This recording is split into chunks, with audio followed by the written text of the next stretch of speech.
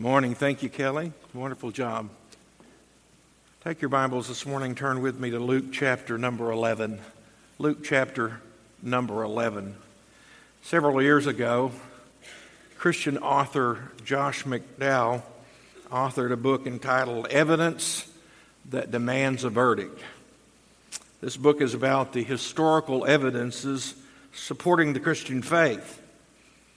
God does not ask us to accept the claims of Jesus without evidence.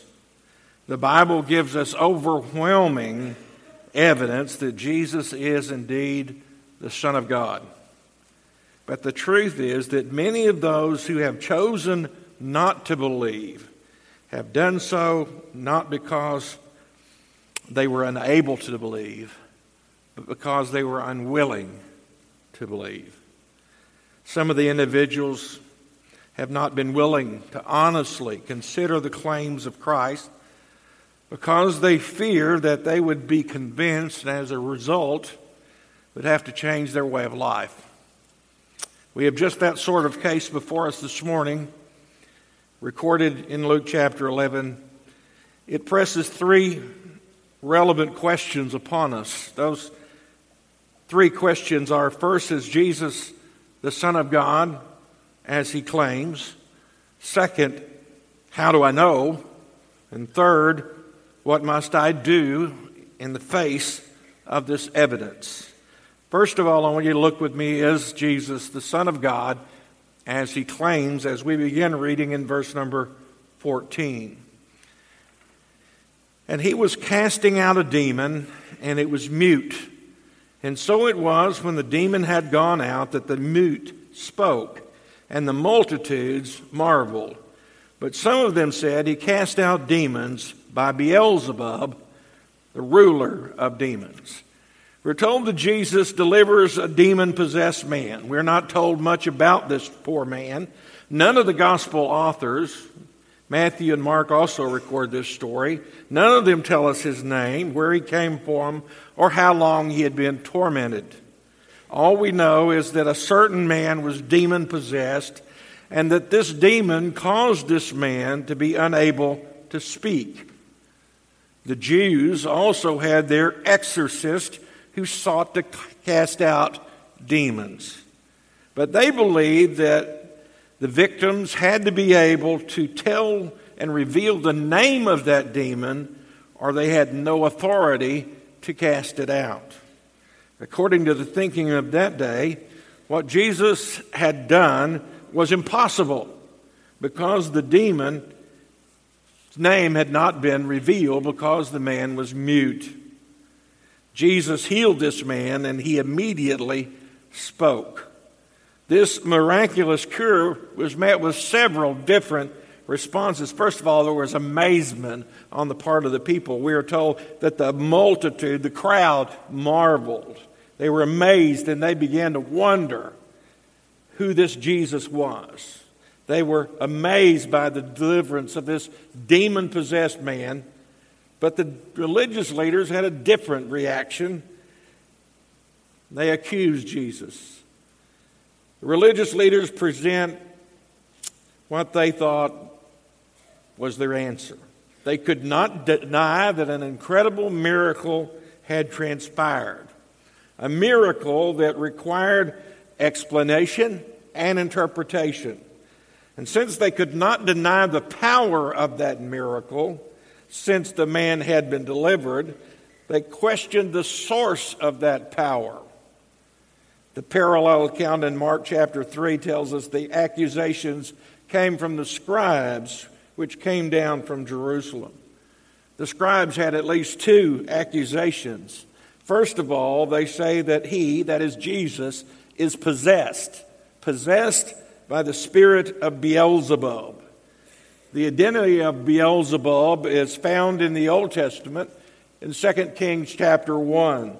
The name meant the Lord of the Flies, or Lord of the Filth. And it came to be another name for Satan. But I agree with Kent Hughes when he says in his discussion of this passage that it is a fitting name for Satan, but a monstrous slander when used for Jesus. It was a calculated blasphemy of immense perversity.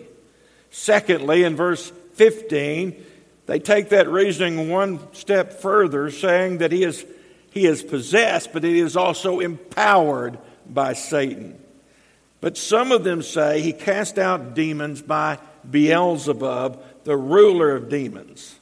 By saying this, they were ascribing the gracious work and miracles of God to Satan. Scripture clearly teaches that Satan is a real spiritual being, but not just an impersonal force of evil at work in the universe. The Bible reveals he was an angel who was created by God but rebelled against God, and he and a host of other angels were cast out of heaven. These other evil spirits are called demons because they also rebelled against God. Now I want to just stop for just a moment and explain something, because Matthew and Mark, in their accounts, record that Jesus called this blasphemy against the Holy Spirit as the unforgivable sin or the unpardonable sin. In Matthew chapter 12 and verse 31, we find these words: "Therefore I say to you, every sin and blasphemy will be forgiven men, but the blasphemy against the Spirit will not be forgiven men. Anyone who speaks a word against the Son of Man, it will be forgiven him. But whoever speaks against the Holy Spirit, it will not be forgiven him, either in this age or in the age to come." There is not time in this message to examine that extensively. That is, the unpardonable or the unforgivable sin. I've done so in other sermons, and I will direct you to them if that is a concern of yours. But I want to say that there are thousands of people who are terrified that they have committed the unpardonable sin. This is a shame, first of all, because Jesus would not have you to live in fear. And secondly, because the mere fact that you are troubled by that is proof that you're ready to repent. And that is evidence that the Holy Spirit is still working in your life. I think part of the problem is that many believe this sin is some mysterious sin that one can secretly or ignorantly commit.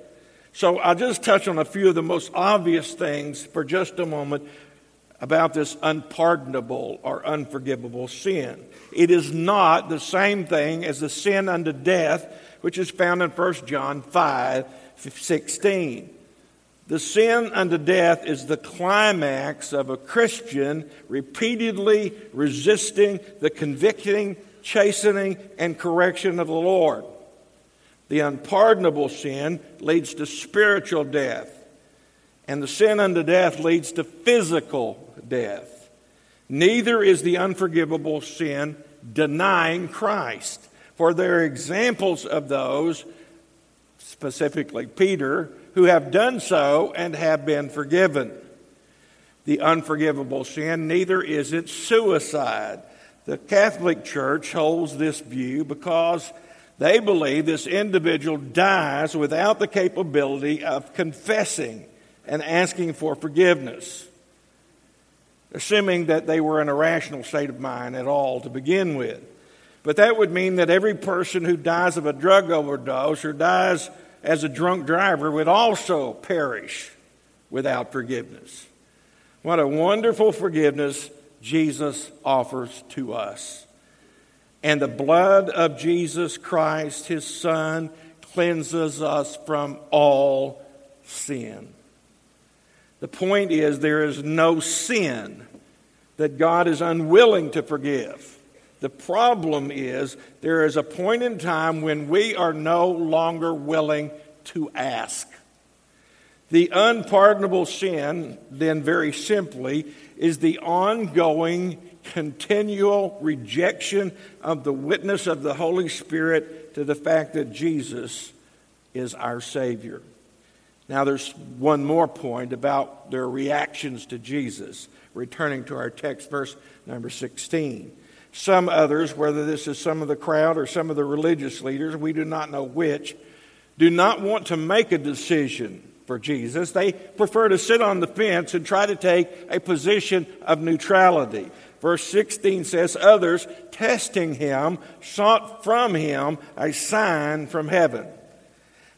Perhaps like some today, they thought of themselves as being open-minded, willing to be convinced if there was enough evidence, enough proof to be presented.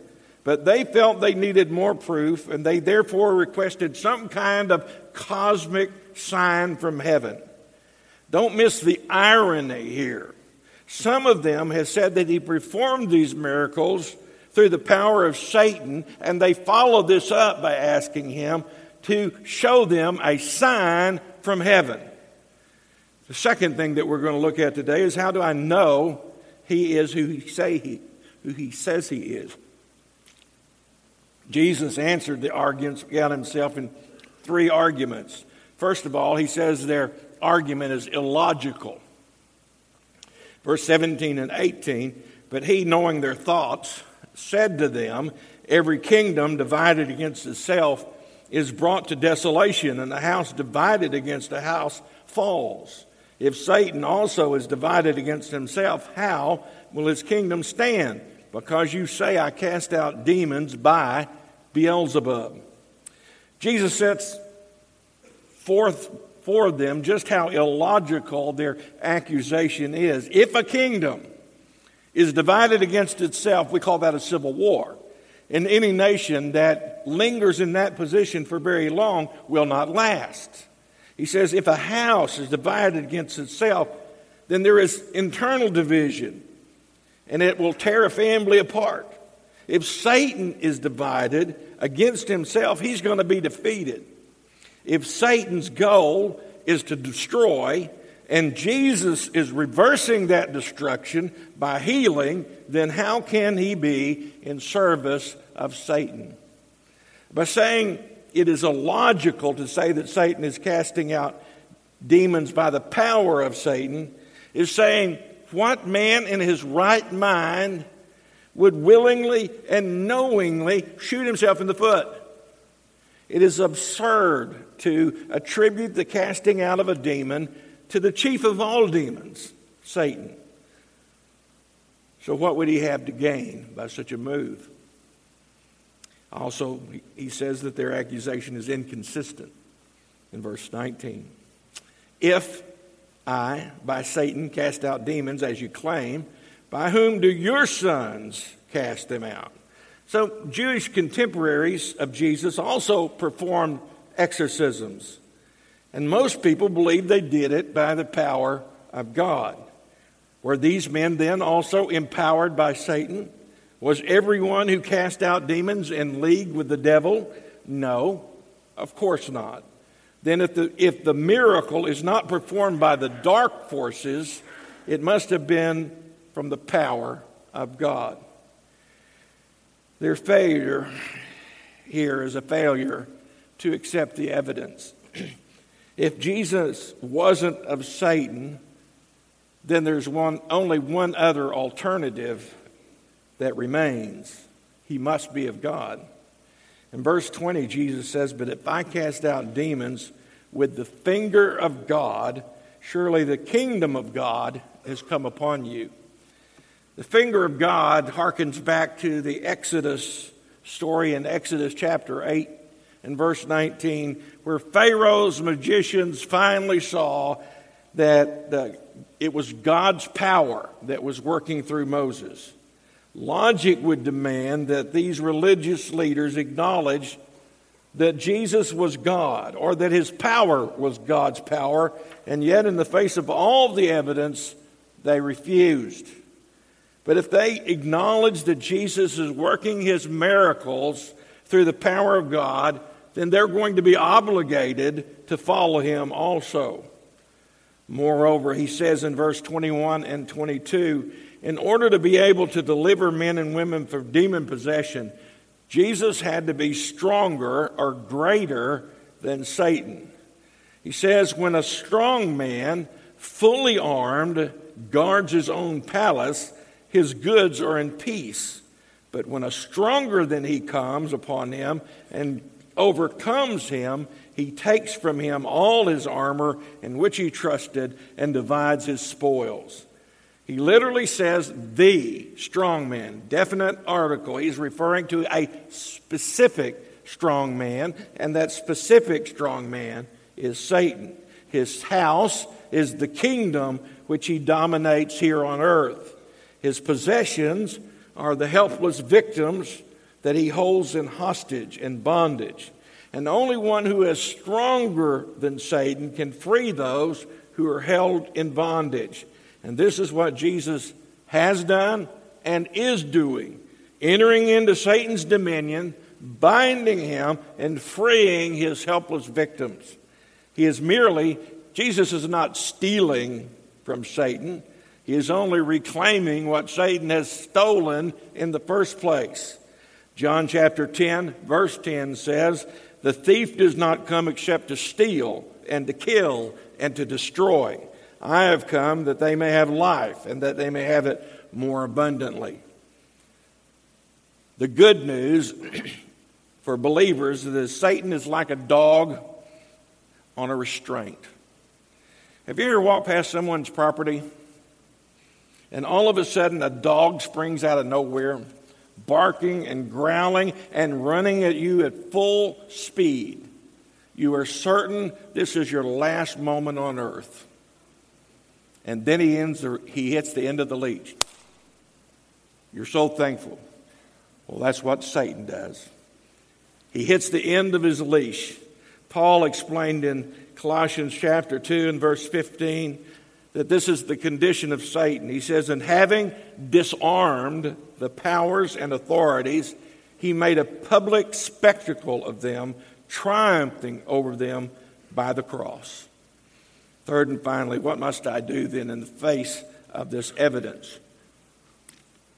The demand is found in verse 23.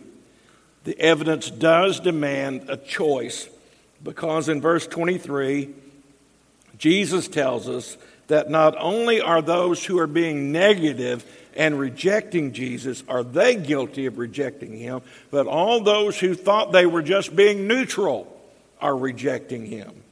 He says, he who is not with me is against me, and he who does not gather with me scatters.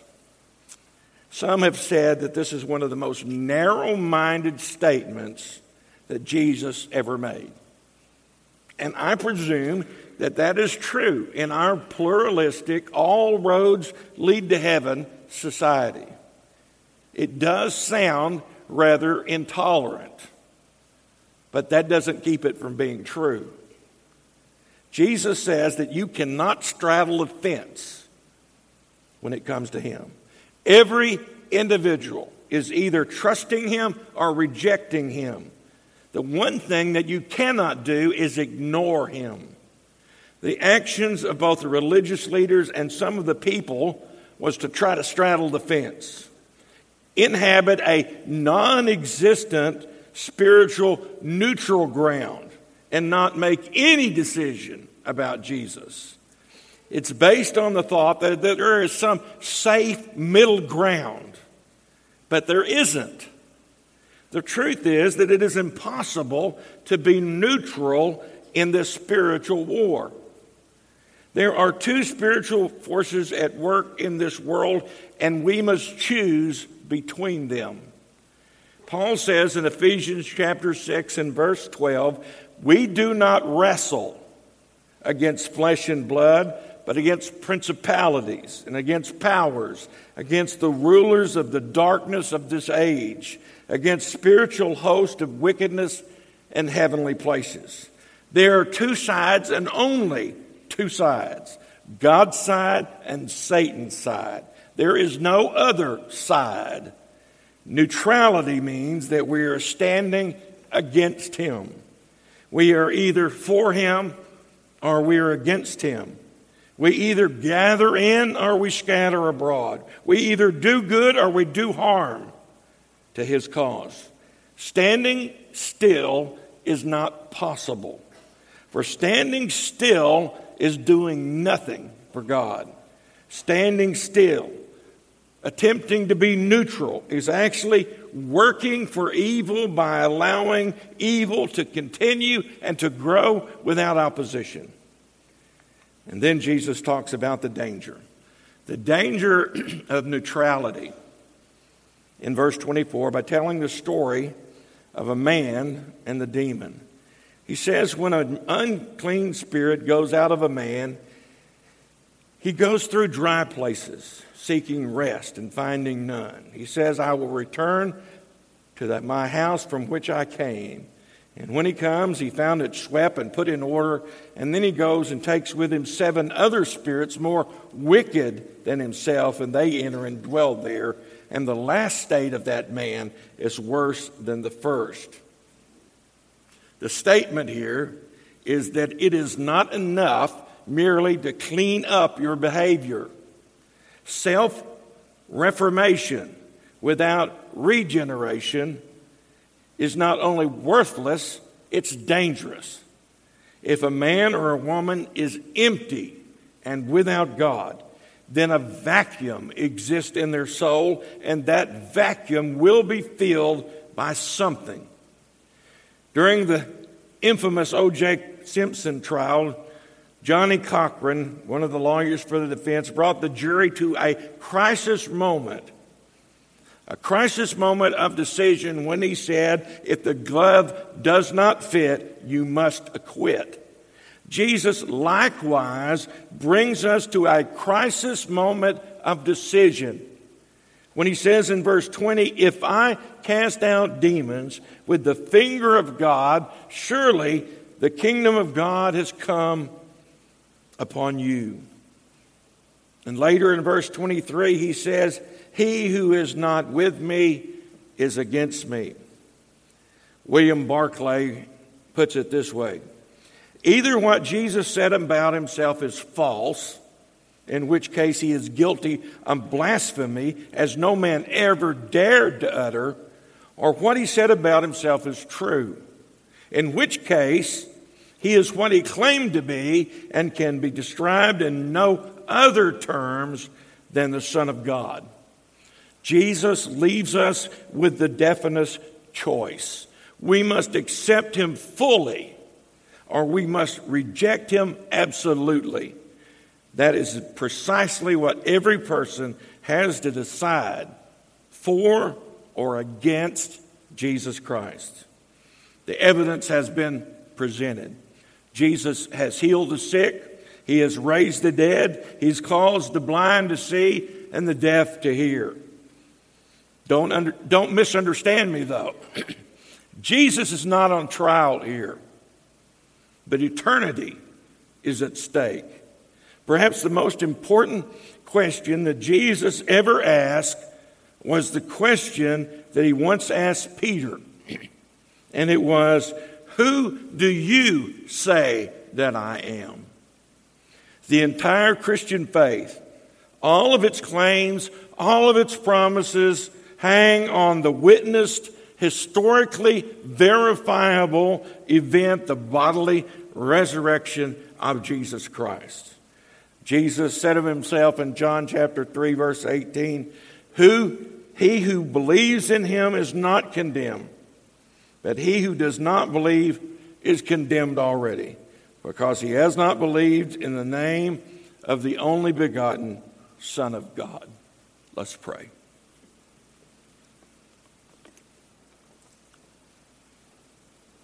Father, we're so grateful for the Bible, that you do not ask us to believe in Jesus without evidence. That you've given us enough evidence for any fair man or woman to come to know that Jesus is who he says he is. And that we're not given the opportunity to try to just stay neutral. We are either for Jesus or we're against Jesus. We are either with him or we are against him. Father, I pray you speak to everyone's heart this morning. Maybe there's someone here today that has never really made a decision, never really stopped and recognized that they're a sinner. They can't save themselves. that their sin separates them between themselves and a holy God.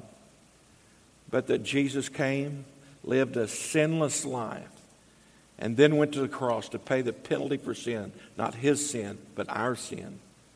And all we must do is accept that payment that he has already made. If there's one here today that has not done so already, I pray that you'd help them right now in the quietness of this place to make that decision. There may be others here who are struggling with all kinds of different things. Some are struggling with emotional struggles and family relationships, and others are struggling with health problems. And Lord, we pray that you would touch them this morning. Help them to feel your presence and to know that you're their loving Heavenly Father and that you're concerned about everything that concerns them. I pray that they'd be able to turn those concerns over you today. Father, we just pray in this time that you'd work your way and will in our lives. For we ask it in Jesus' name. Amen.